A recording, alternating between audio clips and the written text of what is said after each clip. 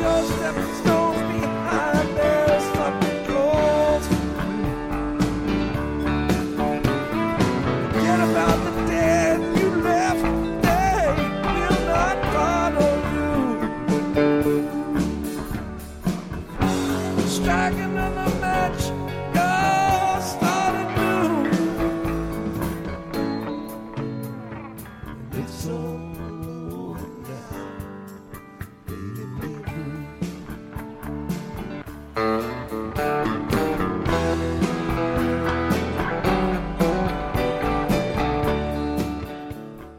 Welcome to Green and Gold Forever. I'm Eric Drews, broadcasting from Appleton, Wisconsin, and we'll be joined shortly here by Matt McLean out in Altoona.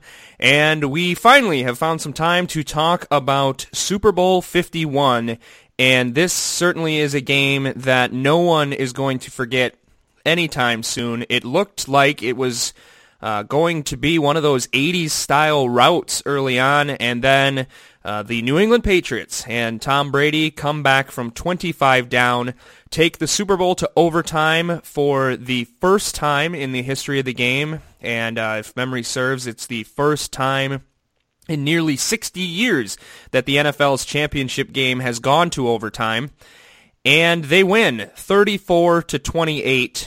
And Tom Brady wins his fifth title, as does Bill Belichick, and the Atlanta Falcons makes the Packers' loss to Seattle look like a loss in the preseason by comparison in playoff collapses. But Matt, before we get into all this, we were texting prior to the game, and I asked you what the score was. You said New England 34-28, so you got to get a little credit for that. Yeah, nailed it right on the head. I can't believe that's right, and obviously that's just dumb luck. I didn't have any insight anybody else didn't have. But yeah, that was kind of cool. I bragged about that a little bit on Monday at work. But yeah, really weird game, huh? It almost like going into it felt very much like a Super Bowl, but now kind of in hindsight looking back, and it's like that wasn't the Super Bowl, was it? Like with a weird comeback and an overtime, it seems like it was just a random big game with a weird ending, like usual lately. Yeah, and I don't mean to be the guy to complain, but already all of the remarks were, well, Belichick's the best ever, slam dunk. Brady's the best ever, slam dunk. This was the best game ever, slam dunk. And I'm like, the people writing this probably can't remember before like 2010. And yes, this was a spectacular game. I'm not going to say that it wasn't. And maybe this is just being kind of silly, but I don't really care that much about the Atlanta Falcons. I was irritated because I hate that New England now gets all this praise heaped upon them when, they deserve a lot of it, but a lot of it goes into the way Atlanta played down the stretch and some lucky bounces New England got, which is fine. I mean, you shouldn't have to apologize for that, but these types of comebacks are happening all the time lately. The NFL is becoming NBA-esque, where unless you have a 35-point lead with 5 minutes to play, no lead is safe, and that's certainly nothing the Patriots have to apologize for, but sorry as a fan of a long, long time that I'm not as impressed by this or as I would have been if somebody had done this 20 years ago.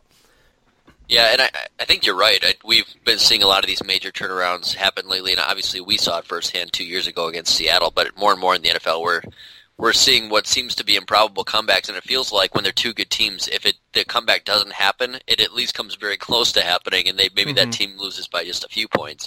It does seem that, it's crazy to think of a game with a tale of two halves like that, whereas one team was completely dominant in the first half by that much, and for it to completely switch in the second half for the other team to be dominant by that much. Just even by the comeback standards of late, that's still very, very unusual for one team to be so dominant and then that to completely flip-flop. Well, sorta, because... But to that extent, I mean, New England looked like they weren't going to be able to get 100 yards on the day, and then on top of that, their defense was immaculate in that first half, and then everything crumbled as much as you could possibly crumble. And yes, so there was that, but also it was a 38-10 or 31-10 comeback by the Colts 3 years ago. The Packers had their collapse. Seattle was down 31-0 to Carolina and almost won that game a year ago. Then you had Dallas down 28-3, and they almost beat the Packers. I mean, again, I'm not trying to say New England has to apologize for this, but teams do this constantly, and I think it's because everybody's defense sucks and everybody in the playoffs has a halfway decent quarterback. Yeah, it's unfathomable that this keeps happening to good teams. I mean, you could give the easy explanation, well, prevent defense, blah, blah, blah, and it's like, I don't know if I can explain it or really anybody can. I mean, it seems to be mostly that when a team wants to just spread it out and throw it like crazy, they can just do it at will. It's like maybe teams just need to do that the entire games, and which is going to completely ruin the NFL with no balance. But you feel like, Tom Brady could just sit back there in the shotgun all day and just throw these little 7-yard passes constantly, and they'd never be able to be stopped. Yeah, and which is essentially what they did for the end of the game mostly, and he ended up throwing the ball 62 times, which has to... Actually, I think Jim Kelly had 61 in Super Bowl, 26 against the Washington Redskins, so I think at least it was a close, but ends up with 466 yards passing, which absolutely obliterates Kurt Warner's 414 from Super Bowl 34, the Rams' victory over the Titans. But interestingly enough, that game still the last time that the league's MVP has won the Super Bowl, with Matt Ryan going down yesterday, Cam Newton's gone down, Sean Alexander, Rich Gannon, Kurt Warner 2 years after he won it. So that's kind of been the kiss of death in recent years. And I thought certainly everybody thought halfway through the fourth quarter that this was finally going to be the time that the MVP and the Falcons were going to get their turn. Yeah, and it was basically when you texted me and you said, I give you credit for this too, because you said you just feel like the Patriots are going to come back and win this game still. And I think it was like probably 25-point game at that point or something. And I'm just like, I said no way to you, and as soon as I hit send on that, I was like, oh my god, I said something very similar in that Packers-Seahawks game 2 years ago. The Patriots are going to win now. And it's such a bizarre feeling when you know that a team is still down by 16 points, but you know they're going to make up those 16 points. Yeah. You just knew it was going to happen. You knew those 2-point conversions were going to go in, and there was nothing that Atlanta could do to stop it, much like we felt against Seattle that day. Yeah, and again, you have to give the credit to the Patriots, but it's one of those weird things where I don't have a problem understanding the team that is coming back, because it's easy to start believing in momentum and things like that, but it's amazing how many different teams seem to be so fragile as the team ahead. Why all of a sudden can you not do anything and your coaches are not being aggressive or deviating from their super successful game plan and just panicking when you're still up by like 18? And I know they've seen the games like we have, but these are the elite of the elite. You're telling me you can't string together a nice little drive and put the game away? It just seems ridiculous. And the Falcons did that against the Packers, but weren't able to do it against New England.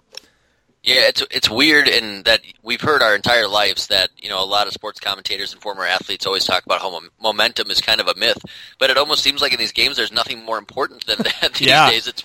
It's once you get that score to get yourself back on track and you have the momentum, literally everything goes wrong for that other team. Brandon Bostic botched onside kick, weird toss-up plays to Owen Wilson, or Owen Wilson. Luke. Was it Luke Wilson? Yeah. His brother. But it was same in this game, too. It's like there was every jump ball went to the Patriots. Everything that could have possibly went wrong for the Falcons did. And it's just bizarre that literally every single jump ball, every single bobbled play just winds up in one team's favor. Yeah, and that's kind of, and here's where I want to go with this, and we could talk about the Falcons' collapse. A lot of people are getting on Kyle Shanahan, and that one drive that really could have iced it. They had, I can't remember it in particular. It seems like the football season's been over 3 weeks or 2 months already. It's only been a couple of days, but they had the ball down, I think, at the Patriot 25 or so, and then they tried to keep passing, and it ended up in a sack and some holding. So it looks like it was on, let's see, they had 1st and 10 at the New England 22. They tried to run with Devontae Freeman. He lost a yard. Then on 2nd and 11 from the New England 23, they try to throw, and Matt Ryan is sacked for a 12-yard loss. Then they have a holding penalty, and then it's an incomplete pass, and they have to punt. If they literally take 2 knees there, they kick a field goal, they go up 11 with 3 minutes and change, and if they run it twice, it's probably down to about 3 minutes. And so then all of a sudden the game is 31-20, and I think that, I don't know if they would have won the game, having seen, and the discussion we just had, how many times that even that doesn't seem to be enough with that much time left on the clock, but wow, that was a bizarre set of events that the Falcons really did to themselves. Yeah, it sure was, and I think it is a strange thing to want to throw it there, but you can definitely get it too because that's how they got down the field. The run game had been kind of stuffed by New England, and you want to do what's working, and that's always the thing. You rip on teams for running 3 times in a row when they're being conservative because it doesn't work. Yeah. So I think it's, I don't have a huge gripe with the play calls and things like that, but as Matt Ryan, obviously you can't take that sack there, and I think that's where he's getting a lot of criticism too, is if you run that play, obviously it has to be embedded in your mind that you can't ever take a sack in that situation. You've got to have a check down option or a throwaway option too. That was obviously killer. You would think that considering the Patriots scored to tie it with 50 seconds left and the Falcons got it back, that 11-point lead was probably insurmountable, but who knows? The Patriots probably recover an onside kick and kick a field goal. So return it for a touchdown and win in regulation. Yeah. So it definitely still wouldn't have been over, but you would think that would have been, that obviously increases your chances like tenfold. Yeah, and I agree, and they had been passing the ball well, and they'd been on a roll seldom seen in the NFL the last 2 months with how good their offense had been. But still, Devontae Freeman was rushing for almost 7 yards a carry, and in my opinion, had Atlanta been able to win, he would have been the MVP of this game. And so you don't give him a second try. I know it's 2nd and 11, but at least you make the Patriots use the rest of their timeouts. And yeah, it's just strange, and certainly that sequence of events, you shouldn't have let them get that close in the first place to even make it a game. I mean, you're up by 25. You should find other ways to win the game other than that. But, yeah, strange set of events. But here's what I was alluding to before I got sidetracked. The turn of events here. So you have a team like this who makes some very confusing play calls and then has holding and knocks them out of field goal range and all of these different things. Then you have what should have been the game-losing interception that gets bounced up into the air, and Julian Edelman catches it over 3 different guys. You score, you get 2 two-point conversions, then you win the coin toss. These, again, are not things the Patriots have to be apologizing for, but when all of these lazy sports writers, and Joe Buck was starting right after the game, well, it's clear now Brady's the best. Are people going to remember these types of plays, or are they just going to say 5 rings instead of actually watching the games and realizing that, no, Brady's pretty darn close to also being 1-5 in the Super Bowl? Yeah, so that's a good point. I mean, literally the most chancy thing in the history of the world, a coin flip, could have determined whether he won that Super Bowl or not, because you would think Atlanta has a pretty good shot at going down and scoring right away, too. Yeah. I think we definitely are aware that maybe in some of these games Brady hasn't been, elite. Aaron Rodgers at his apex, 500 yards and 5 touchdowns. But I think at the same point, I mean, luck goes into every single Super Bowl championship. So if, you win 5, that's more than anybody. And I think that's kind of why that puts him there in that. And I mean, he did it by making a monstrous comeback. So it's not like he had no part in that too. Mm-hmm. So, yeah, I don't know. I've heard a lot of people kind of saying what you're saying. And I think maybe if I hadn't been hearing that argument, I might be making it. But I'm just kind of find myself on the other side of things saying that, there's no reason why he's not better than anybody, although I didn't get a chance to see Joe Montana as much, or some of those guys. But there's no reason to argue against him in being the best that at least I've ever seen. And, talent-wise, we've talked about that. He's probably not Aaron Rodgers, but he's accomplished a hell of a lot more. So he's put his team in a position to get to the Super Bowl this many times. He's won 5 of them. So, I'm not going to make the argument against him. I'm not ready to definitively say he's the best ever, but I'm not going to argue anybody that does. That's the difference. So I agree wholeheartedly that he's an acceptable answer as the number 1 quarterback of all time. This is not to say that he's not a great, great player. But to deem the argument over, which is what I have read, is what pisses me off. There's no reason to have sports talk then. Don't Michael Jordan him. And that it's my biggest pet peeve in the world about sports talk right now is the Michael Jordan effect. Nobody's even willing to have that debate. LeBron James has been to the NBA Finals 6 straight years. He's beaten the Spurs. He's beaten the greatest team ever, arguably. And he beat Oklahoma City when they still had Westbrook, and they had Durant, and they had Harden. And nobody even wants to consider that he might even be as good as Michael Jordan. And that's what I'm worried about happening to Tom Brady. If you say he's the best ever, that's a perfectly acceptable answer. But the debate isn't over because there's so much else that goes into it. And it's even more so when you're talking a football player rather than a basketball player.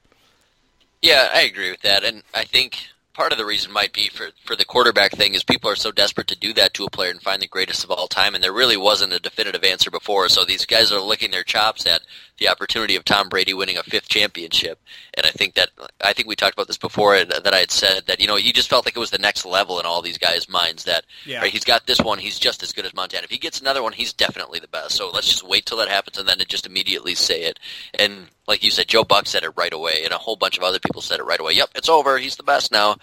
And I don't think, especially from generation to generation, as much as we love having this argument, I think it's still open. I don't know if you're never going to be able to definitively say somebody was the best ever at the quarterback position, just because it's changed so much from decade to decade. Unless somebody comes in and wins 10 straight, I don't think that question's really ever over.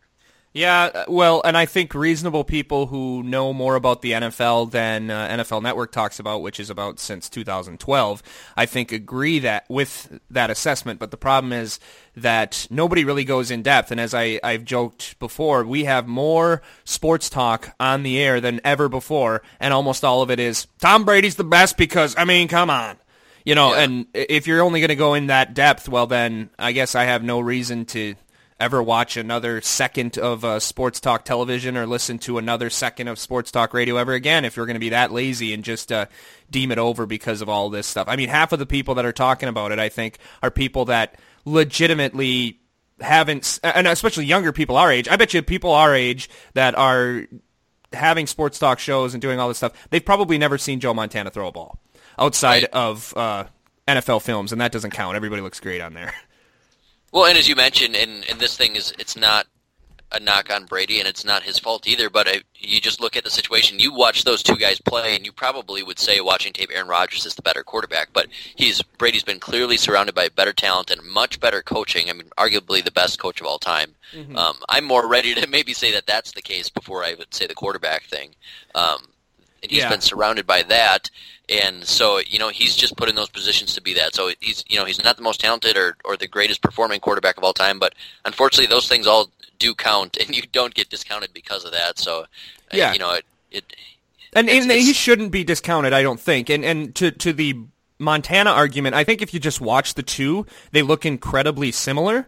But they're in 1988 or whatever, when Montana's playing some of his best, 1989. The other quarterbacks that are going to the Pro Bowl are Phil Simms and Warren Moon, and these guys who certainly are good, but they don't look anywhere close to as good as Montana. And you watch Brady play, and then you're like, well, Brees is as good, and Manning's is good, and Rodgers is as good, and when he's good, Andrew Luck is as good, and Romo's been as good some years. The other guys winning Super Bowls are Doug Williams and Phil Simms and Jim McMahon around that time, and Montana looks like a guy who's been ripped right out of 2016 and dropped in the 80s. Right. But that doesn't mean I still think you got to get credit for getting your team to the playoffs every year. If there's the strongest argument for Tom Brady, it's that he never loses fewer than 4 games a season. And I think that it's partially teammates, but the reason he's going to the Super Bowl more than anybody else is because he never leaves home. As I said, he's left home twice since 2007 and lost both games. So he's great because he never has an off week, and that's worth something as well. Right. Okay, let's talk about Belichick, because we had a lot of people wanting to talk about that. Talking about him being the greatest ever, and it's been a much longer stretch, and he's certainly been great. It's hard for a Packer fan to say that he's in the Lombardi category just because Lombardi was so consistent, but it was a different era. It was a shorter period of time. You could keep your talent. You had more tools in the bag to keep your talent. Belichick's certainly in the argument. I don't know if I would say he's better than Lombardi, but it's certainly he's up there. He's in elite company. You got to throw guys too. Like, I think people already are talking about how great Belichick is, and they forgot about the 5-11 year with Drew Bledsoe and his abysmal time with the Cleveland Browns. That all gets brushed under the rug, but he's certainly in the argument. Yeah, and I think, although I may not say flat-out best coach of all time, because I think there have been more influential coaches, such as, Lombardi or Shula, etc., but I think, Bill Walsh especially in there too, but I think I am probably ready to state that he's probably the best schemer of all time. Just when you look at what he's done specifically in today's game with most of those guys I mentioned didn't have the free agency, so that's been a little extra thing that he's had to deal with. I mean, building through the draft, and you look at these rosters, and you never look at them and say, like, oh my gosh, they're the 70s Steelers or the 60s Packers or the 80s Niners, just these dominant teams. It just seems like he's got a quarterback and some nice pieces that are always consistent. Yeah. And it just seems like no matter what, you look at the halftime of this game and how much they must have changed and changed their scheming to turn that game around like that. And, I give, I think, most credit, not that I take anything away from Brady, but I think I put most credit for this dynasty on Belichick and what he's done. So I think what he's been able to do in this time period with so many other good teams and good quarterbacks, but to be this consistent and great all the time is, I think, the best ever. Yeah, and it's hard to argue against that. I feel like there are a few that get forgotten. For me, if you're talking about schemers with all different kinds of talent, if not for one off day in January of 1983, I think a lot of people would realize how great Joe Gibbs was as a head coach. Sure. To win with anybody. I think the coming back thing hurts him too. I think so, but I mean, is that any different than stinking up the joint in Cleveland for 5 years? No, probably not, except for the fact that that's not the lasting image. With Joe Gibbs, all I can remember is just an old guy on crappy Redskins teams just looking like he was way out of his comfort zone and out of his league in that. Whereas, I was alive in the 80s, but we remember those Joe Gibbs teams sort of at the end there, but we've seen, for the Browns for, a year or two, and then now it's the lasting image is this dynasty. So I think it kind of works in the reverse fashion there. No, he was in Cleveland for 4 years. He went 7-9 3 times and then went to the playoffs once. And yes, I agree, those Joe Gibbs teams of the 2000s weren't good. They still went to the playoffs 2 times in the 4 years he was there. Mm-hmm. So, but I'm just saying that these are the kinds of arguments that we're not going to have anymore because people are too damn lazy to actually learn anything about NFL history. And that bothers me. But I think the thing for Belichick is total package, the fact that he's his own general manager. And he's won Super Bowls with 2 very distinct talent cycles and had an undefeated team that lost in the Super Bowl with pretty much a different talent cycle from the other 2. So that certainly is in his favor. So if you want to go coach combo GM outside of Lombardi, I don't think there's anybody that's really even close. Mm-hmm. Yeah. But I just want to, that's what I'm trying to emphasize. I just really want to keep having these discussions because otherwise what's the point if you just have to say, Patriots are the best? I mean, that's just boring. Okay, before we go to some of the other stuff in the Super Bowl, because a lot of what we had been talking about has been alluded to some of our by some of our great fans on the Facebook page. So we had 4 comments from 4 of our greatest fans, and I don't want to read all these word for word because you all put in great comments, but again, as we've found out on some of these other shows, that I'm not the best reader when I'm trying to read really fast on what you've written on Facebook. But I did read all the comments, and I selected a few excerpts from each of yours that I would like Matt and I to discuss. First, Eric Hansen writes a comment, and in there he has, Bill Belichick is now definitely the greatest coach in NFL history. It's not only the constant success that he's had, but it's also the way he's done it with different players and a different staff almost every year. I don't see an argument for anyone else as the best coach of all time that's better than the one for Belichick. So, I mean, we kind of just had that discussion. I mean, definitely is a little strong for me. You seemed more towards Eric's point than I did. Would you say definitely? I wouldn't say definitely. I think that's, again, kind of impossible to say definitely. But, he may say definitely, that's his argument. But, I think, like you said, just being open to hearing other things, too. It's just different coaches have done different things great, but total package, I mean, you look at his resume, it's hard to argue it, I'll say that. But I wouldn't say definitely, but he'd definitely be in my top 3. Sure. Oh, yeah, absolutely. No doubt about that one. He adds, finally, my heart goes out to Atlanta fans. I mean, the Packers have had some heartbreaking losses, but man, that one has to feel 10,000 times worse than any of them. So sorry, Falcons fans. I hope you win one someday. I think that also maybe gives us a reminder of just how lucky we are as Packer fans and how we sometimes get spoiled and can forget how fortunate we actually are to have seen the team we cheer for do all of the great things they have over the past few decades. That's all from me. Have a nice offseason, everyone. So thank you, Eric. I hope you enjoy your offseason as well. I joked about it in the intro about this being so bad that it almost makes the Packers 2014s feel like a preseason loss in the NFC Championship game. Obviously, I don't mean that, but I cannot think of a playoff loss or any loss in the history of professional football and perhaps in pro sports off the top of my head that is that bad. Yeah, and I think to multiply that too, you're a franchise that's never won a championship, and you had it.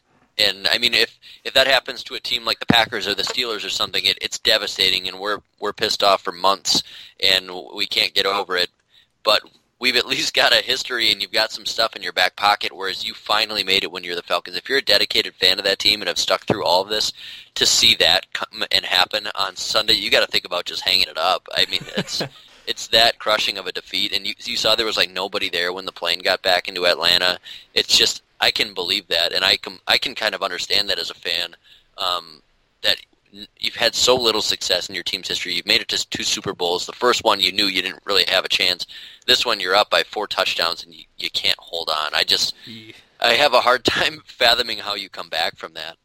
Yeah, and you wonder with Matt Ryan how hard he worked to get to this, that you don't, in his mind, you just decide it's never going to happen for me. I guess trying to think, the only other ones that maybe come close is the NFC Championship game loss in 1998 for the Vikings worse for Vikings fans than this for Falcons fans? No way. I don't think so. Really? It's close, but even still, that's not the Super Bowl, though, either. I think that definitely multiplies it, but they weren't up 28. I mean, they lose a heartbreaking game against the team they should have beat to go to a Super Bowl they felt like they should have won. Well, Atlanta fans also didn't spend 2 months being the best team, perhaps, of all time, and then losing. Right. But, yeah, I don't know. I think just the manner in which they lost. The Vikings lose a heartbreaking game, but they didn't have it wrapped up. I mean, that was a dogfight the whole game, and you just lose it. Where, I don't know, I think you lost to a pretty good team that day, whereas on Sunday the Falcons had it wrapped up. I mean, it should have been over. There's no fathomable reason that should have gone away, and they somehow allowed one of the biggest collapses ever.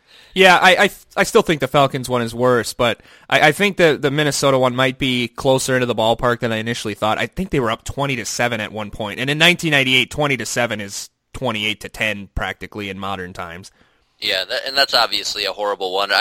You obviously think about the Oilers comeback, or the Bills comeback against the Oilers, and although that's a wild card game too, I mean, that was basically a franchise crippling loss. I mean, they never really rebounded from that, and then they were gone a couple years later. So that one kind of sticks in my mind from recent memory. But what about Aaron Boone beating the Red Sox in Game 7? I mean, granted, you have to forget what happened the next year, but for that offseason, Aaron Boone's walk-off against the Red Sox after they, with Pedro Martinez, blowing a 5-2 lead in the bottom of the 8th inning in a World Series they probably would have won. Yeah, I think that one's up there too. I don't think really we're going to find anything that tops that. So I think these are basically all just contenders. And you even look at like the NBA Finals series last year where you're up 3-1. Yeah. But your team had just won one the year before. So there seems to be all these caveats to all these that make them not quite as bad. And I don't think we're going to find one worse than the Falcons loss. Yeah, probably not. So at least both Falcons fans can, they can get over it together. See, that's the thing is, like, there's a lot of fair weather ones and you feel not so bad for them, but there are undoubtedly thousands and thousands of diehard ones that have been there since the 70s and have witnessed everything and have been through all this pain. Yeah, no, I know. That's who I'm feeling it for bad. And probably not to mention, too, the people who put a lot of money on Atlanta or the under, and it looked like it was wrapped up after halftime, and all of a sudden you're out all the money that you lost.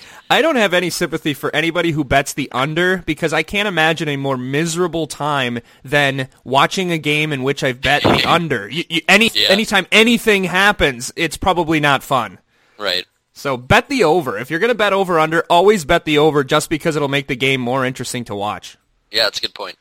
All right, Omaid Mousley comments, Brady has probably won the best quarterback ever argument. Don't punish a guy for going to the Super Bowl. I'd rather be 5-2 than 4-0. It shows that you are truly a consistent power, even when dominant teams change a lot. So there's definitely a fair argument to that. Again, I think one in your case maybe means you think he's the best ever, which is certainly an acceptable answer. I just don't want the debate to be over. That's all I was saying. And he says, for Atlanta, I guess the moral of their season can be defined in 2 words: too soon. They got really lucky and weren't prepared to deal with the chance of a title. They have the talent, but didn't have the experience needed to close it out. I guarantee New England will be back in the Super Bowl next year, and Atlanta will be out of the playoffs. Hopefully they won't lose their confidence and implode like Carolina. So what do you think about that, Matt? That maybe the Falcons will be back, or do you think this might have been kind of their chance and they maybe outperformed their actual skill level this year? I think your general sense is that they'll be back, but they do. I thought of this as soon as that game was over, because you think about this almost every year now, because it always happens, that they definitely seem like one of those teams that's not going to come back. Next year they're probably going to miss the playoffs, because even with Carolina last year, we thought that, oh yeah, this team's here to stay. And Denver too. It's crazy. It seems to happen all the time. You can't think that it's going to happen because they look so darn good, and you're used to seeing this classic game, and these teams look so good. It just happens so frequently, you can't count it out. And they're a team that's already been very inconsistent. Mm-hmm. So I'm not going to be shocked at all if they go 7-9 or 8-8 and don't make the playoffs. Yeah, it's not like this current group of Falcons has a long line of winning behind them. They hadn't made the playoffs in a number of years, I think since 2012 until this year. So it's not like they were Seattle or something like that had been in the playoffs every single year. And for me, the big talk all leading up to the Super Bowl was how young this Falcons defense was, how young a lot of the players on offense were. I'm not that worried about the offense. I think they're going to be a force. But when you talk about that defense, yeah, they're young, and everybody always assumes when they're talking about these teams that have been winning recently that a young team means they'll develop and get better. Well, we had an incredibly young defense in 2010 that free fall after the Super Bowl, and I know they had some injuries, but they were never as good as they were in 2010, and quite frankly, they weren't even close to as good as they were in 2010 ever again, and that is just as likely to happen as the defense improving and getting better. Yeah, and they're young, but they're not very good either. So it's not like a young Packers defense that was one of the best in the league. They were like 27th and then showed their true colors in the second half there. So they may be young, but that doesn't mean that they're a good young. You could sign a bunch of unrestricted free agents out of college and you're young, but it doesn't make you good. Well, and they had been on a little bit of a hot streak, but yeah, they kind of reverted to form in the Super Bowl. It's a bit different than when you have a team like the Packers who were number 2 in the NFL in scoring defense and had been really good all year, and then I have what happened to the Packers is more likely to happen to Atlanta than that defense ever becoming any good. Mm-hmm. All right, Corey Bend says, screw this game, always and forever. I don't care how exciting it was for everyone else. This game actually got my hopes up that the Patriots would lose and then made me endure an absolutely miserable final hour.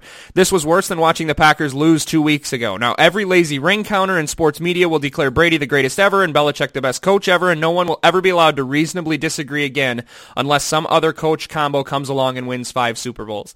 And I shared that sentiment quite strongly right after the game.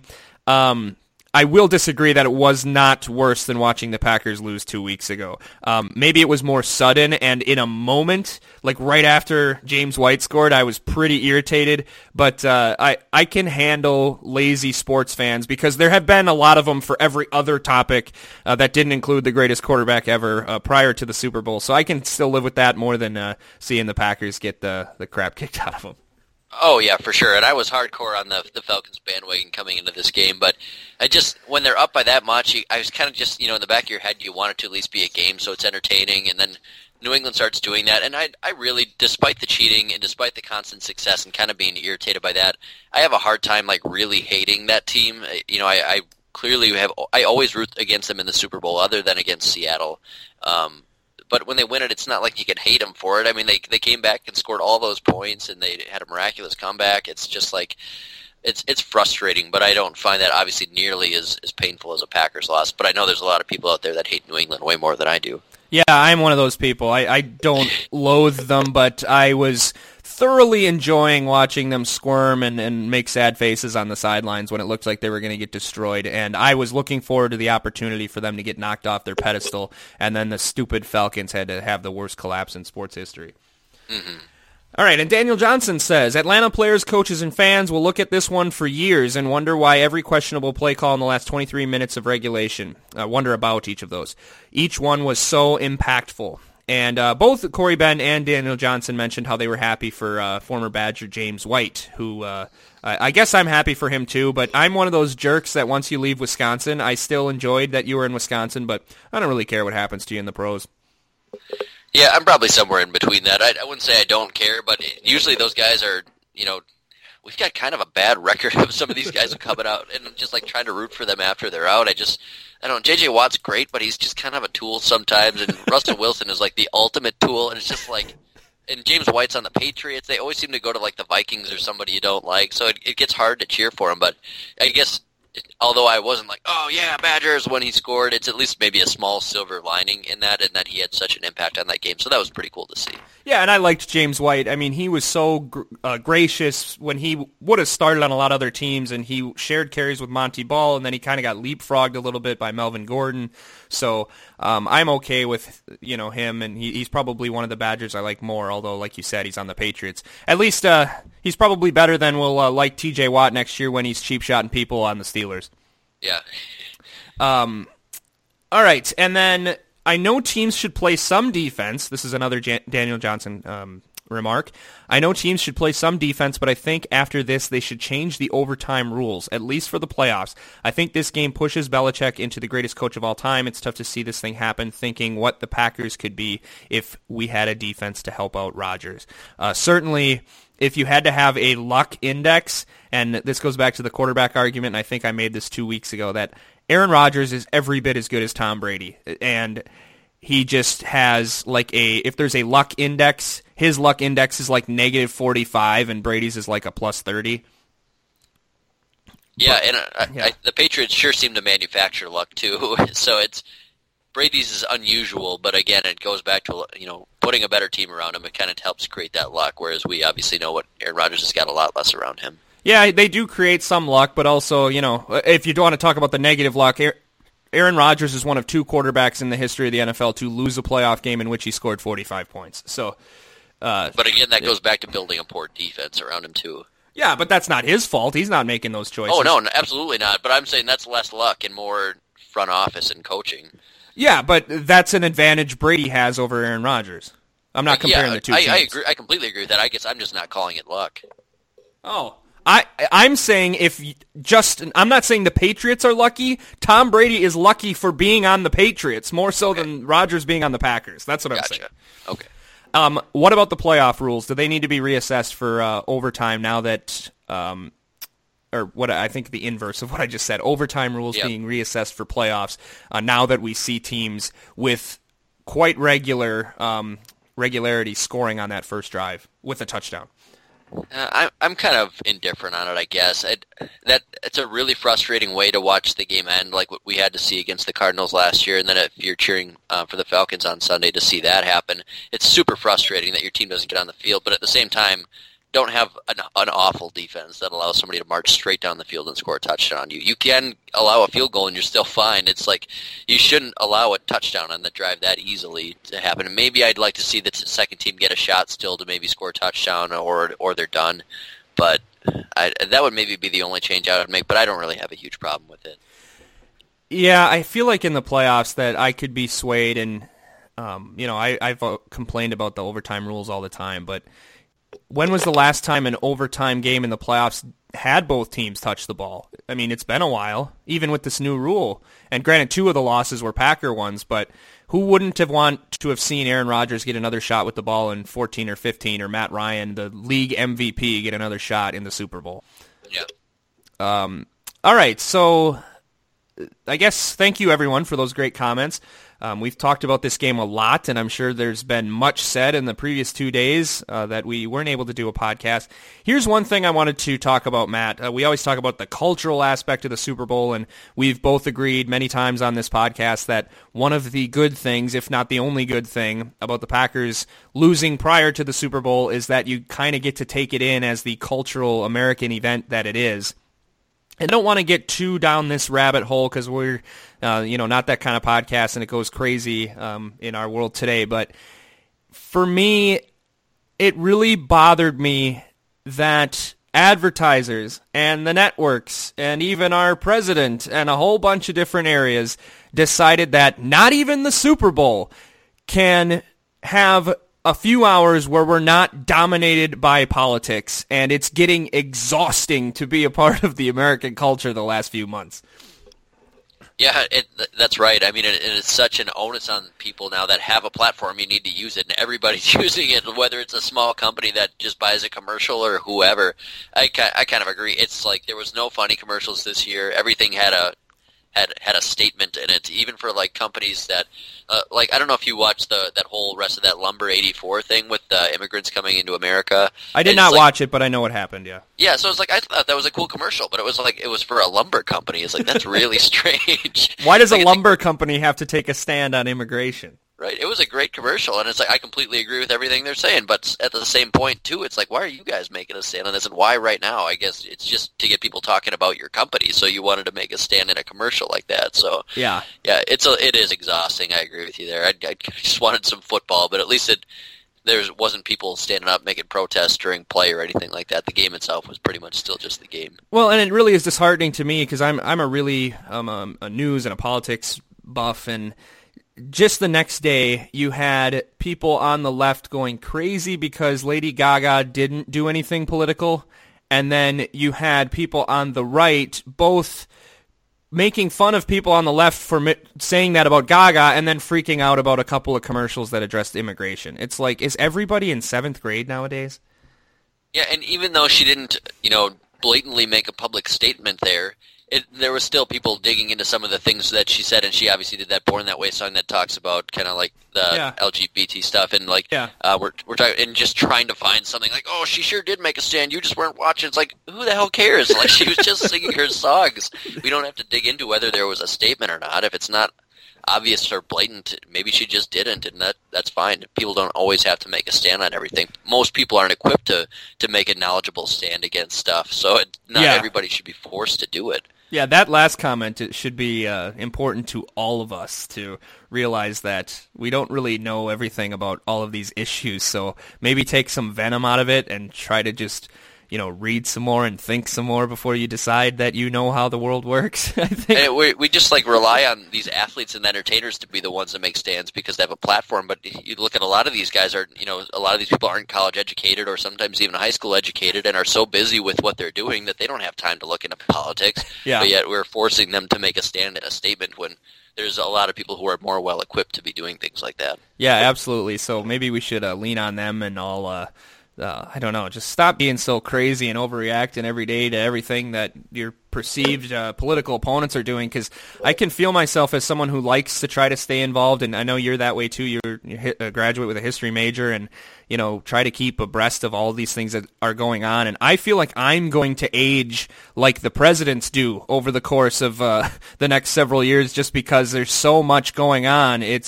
It's like I'm going to look like I aged 30 years like Obama and George W. Bush did going through their 8 years of the presidency. Yeah. But, so that, to me, if we wanted to talk about the different cultural aspects of the Super Bowl, that is definitely the one that I'll remember the most about this Super Bowl. And hopefully by next year we'll be settled down and we can have some more. I mean, where were the Doritos ads? They're usually dumb, but gosh, I miss the Doritos ads. Yeah, there was no Doritos, no regular Budweiser stuff. I think I had read something that the spots were so expensive these days that these companies are just not deciding to do it, which I always wondered why they still were. For a company like those companies to be dropping that much money when everybody already knows your brand, it just seems pointless. Yeah, nobody was sitting around going, oh yeah, Budweiser, never heard of that. Busch Light, or not Busch Light, but Busch Beer got some ads, though, which I know is still the Budweiser, Anheuser-Busch, but... That's funny to think that obviously they sell a lot, but Busch Beer in my mind is the 60-year-old guy with a 30-pack on each arm on Friday afternoon in the grocery store line. Oh, yeah, for sure. But it was weird. I don't remember ever seeing a Busch ad on TV. Okay, so the last topic we want to cover real quickly is Daniel Johnson asked about, can we please discuss the Hall of Fame? Did they get the selections right? Who are the biggest snubs? Could this year's selections help other players who have had trouble getting recognition? And I think I X'd out of my tab that I was going to use with all of the people that made the Pro Football Hall of Fame.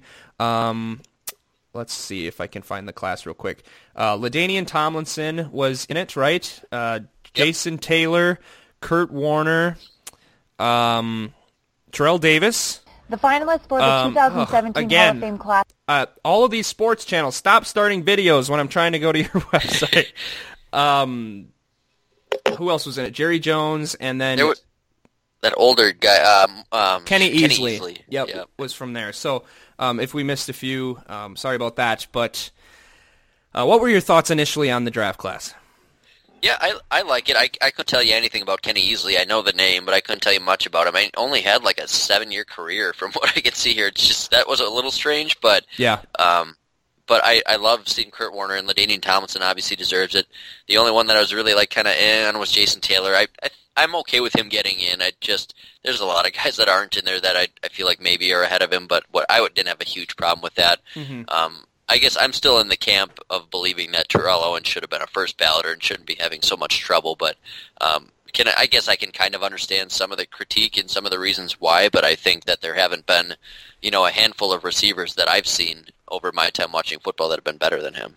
No, and they've put in guys like Andre Reed and some of these others that weren't as dominant as Terrell Owens and don't have as good numbers as Terrell Owens, because outside of Jerry Rice and Randy Moss, nobody does. Marvin Harrison as well in the history of the league. I mean, he was a dominating receiver.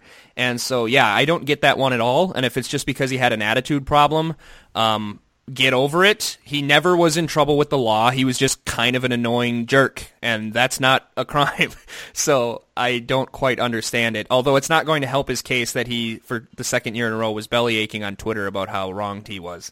Yeah, right. Jason Taylor, yeah, I was kind of iffy on him at first, but he was on the All-Decade team, and he won a Defensive Player of the Year award, so I think that's about as good as you can get. He's really high up in the sacks, so I think that's about as good as you can get from his position.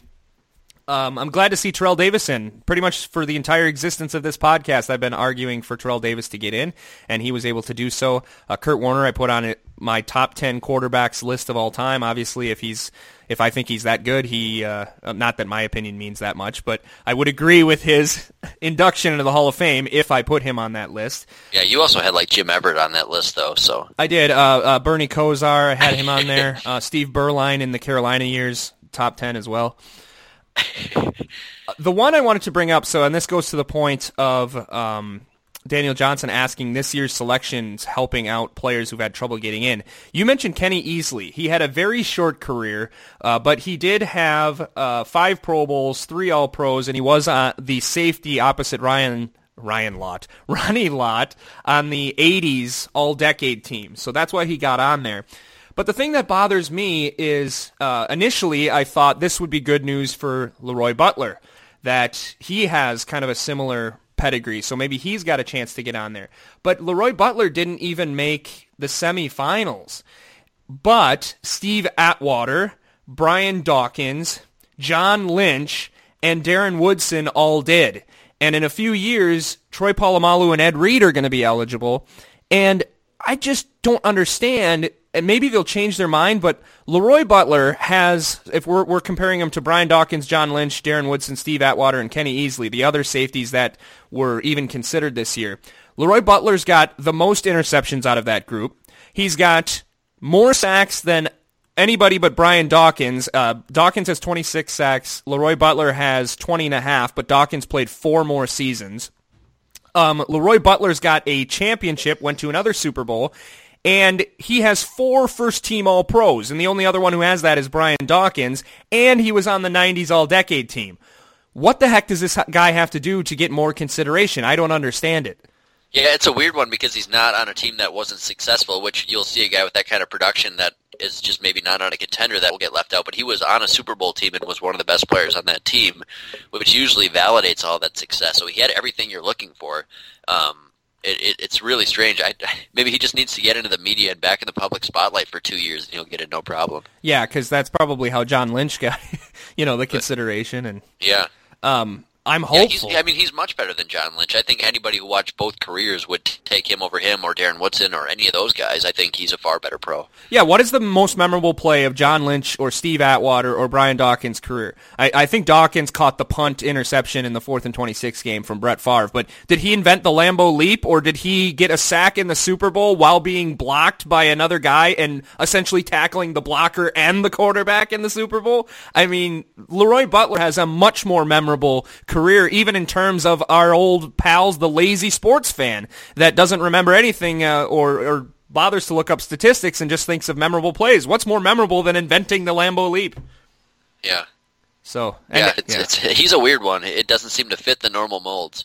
No, maybe he just needs more, I don't know, but people need to talk about him more, or like you said, it seems like the gateway to the Hall of Fame, which is really troubling, is that you need to be in the media. I mean, look at the guys that were in the Hall of Fame this year. What, 3 of them work for the NFL Network?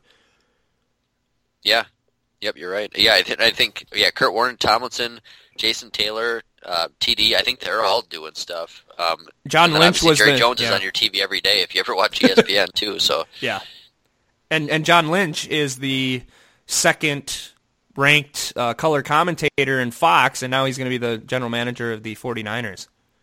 Do you think that has a chance to be Matt Millen-esque with John Lynch out in San Francisco? Probably. At least he seems a lot more intelligent than Matt Millen. But, I mean, he just hired a guy with no experience on it, just taking a crack at it. It's kind of exciting, I guess, but you think there's a pretty high failure percentage on that. Yeah, you would think so, because, at least, I don't know, Matt Millen was a weird hire, but I think people forget that he was a pretty good commentator, and he still is on the Big Ten Network, but... no, he's the worst. Oh, I disagree. I really like Matt Millen, actually. Oh, wow. Yeah, he's one of my least favorites of all time. So that okay. All time? He's the worst. He had disappeared for so long, and then he's back on the Big Ten, and I just can't handle it. Well, he's super old now. I mean, maybe you gotta go back and listen to some of those 90s games. It's just like, and that's when I started my hatred for Matt Millen. I think the thing I hate so much is he created the mold for this big, chubby, like former player, color announcer that always just goes and just like stutters before every sentence, and then just to say something that doesn't make any sense. It's just like it seems like there's been so many Matt Millens since him, and I hate all of them. Like Bill Moss and Brian Baldinger. Yeah, all those darn guys. They're all the same guy, and I feel like he was kind of the mold for that. Well, I think if anybody's to blame for that, it's John Madden, because I was thinking that too. That's kind of his technique, I suppose, as well. But I don't know. He was a little more entertaining. I feel like it's better than what Phil Simms started. I mean, we got lucky with Troy Aikman, but you have all these other guys like John Lynch who don't say anything over the course of a game and just are kind of there saying, "Oh boy, yeah, I tell you what a play!" Like I'd rather have Matt Millen. I'll still take less talking than more of Matt Millen. I guess I appreciate the passion more than him having insightful points. If you're going to be, and obviously I don't like him as much as someone who actually has both. But if I had to choose between Matt Millen and a Phil Simms type, I think I'll put my support behind Millen. Sure. Okay, so that about wraps it up for our coverage of the Super Bowl week and all of those different things that happened during the game. Certainly a classic game. Would you say this was a top 10 Super Bowl? Oh, yeah, I think you have to. I mean, we saw a 25-point comeback, which is more than twice as much as we've ever seen before, and an overtime game. It's got to be, I would think, probably top 5. Yeah, I think I would agree with you there, and I was thinking a little bit about how when I was a kid, I used to read all of the Super Bowl recaps, and I had this written for kids book that had the first 30 Super Bowls, and I would memorize them, and I would learn about all the players, but most of those games until probably the mid-90s were terrible, absolutely awful games, and since about 1995, all of the Super Bowl, or not all of them, but most of the Super Bowls, there's only a handful that haven't been great games. And so it's exciting that most of the bad of Super Bowl history happened before we were fans watching in real time. Okay, but now that the season's over, that means that the Goldies are coming up. So our next episode will be the Goldies.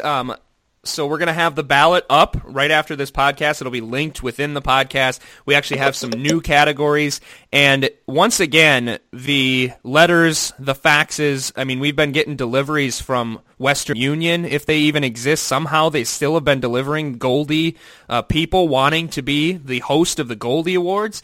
And so we'll have to see who the host ends up being. But this is the most fierce competition we've had in our 5th year of Goldies. Of the 5 years, there's never been a more knockdown, drag-out competition to see who would host this year. Yeah, I can't wait to see it. It's going to be a shocker, I'm sure. Oh, I'm always blown away by whoever they choose. Yeah, And this year promises to be even more incredible. So definitely tune in for that. Vote on the Facebook page. We'll have it up there. We'll also share it on the Green and Gold Forever site. I'll pin it on Twitter. So there's no excuse. There's tons of different places to go. And we got a couple of new awards this year that even ask for your help in creating an award. So that's going to be a whole lot of fun. Matt, any other remarks that you want to see? Now there's another season over, and just like that, it's gone, and now we got to wait another 6 months for meaningful football. Nope, just I'm good for about a month here on just being done thinking about football for a little bit, especially after this season that was, I think, hard on all of us Packer fans. Just so many emotions and ups and downs.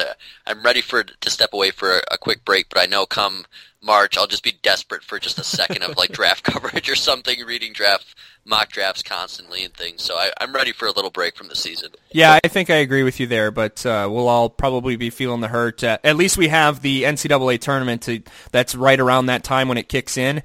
And luckily for me, I'm a pretty big baseball fan, so I get excited about opening day. I miss football, but I at least have something to fill that void where you just got, hockey playoffs and stuff. Hockey, basketball, I'm good usually. Until, come June when all that stuff's done, and then you just have baseball because I'm the opposite and I don't like baseball. So to me, that's the period where I have nothing to watch for a couple of months for sports. I love baseball, and it's still depressing in July when there's literally nothing else but baseball. And by July, you start to see the teams that are good, and you start to get eager to see them play each other, and you realize you still have 3 months before the playoffs. So that's a dark time even for baseball fans. At least it's nice out, right? Right, yeah, that's right. You don't have to sit inside and watch sports as much. You can go out and do other stuff. Yeah. All right, so thank you very much, everyone, for another great season of Green and Gold Forever, and we'll hit you up for the Goldies, and it's our 5th annual Goldies, and we're real excited about that, and thank you so much for the support over 5 years on this show, and we'll have the Goldies probably in a couple of weeks, and hopefully we'll still remember what the season was like by then, but so definitely fill out the ballot, and if you want to catch up on any of the action from 2016 that we'll be discussing on the Goldie Awards, our complete archives are accessible at Green Gold Forever, that's the number 4.podbean.com. You can also hit us up on the Podbean app and follow us on there, so right on your mobile device you get the complete archives of Green and Gold Forever. You can also follow us on iTunes, and iTunes puts a cap on the number of episodes that they'll host at once for us, but you can still get quite a bit of the 2016 season, including the entire Run the Table era of this year, so you can listen to that on your iTunes podcasting app. Definitely follow us on Twitter at Green Gold Forever, and you can also interact with us on the Facebook page, Green and Gold Forever Podcast on Facebook. Thank you very much, everybody, for tuning in. Another season's in the books, and the Goldie Awards to come. Take care, everyone.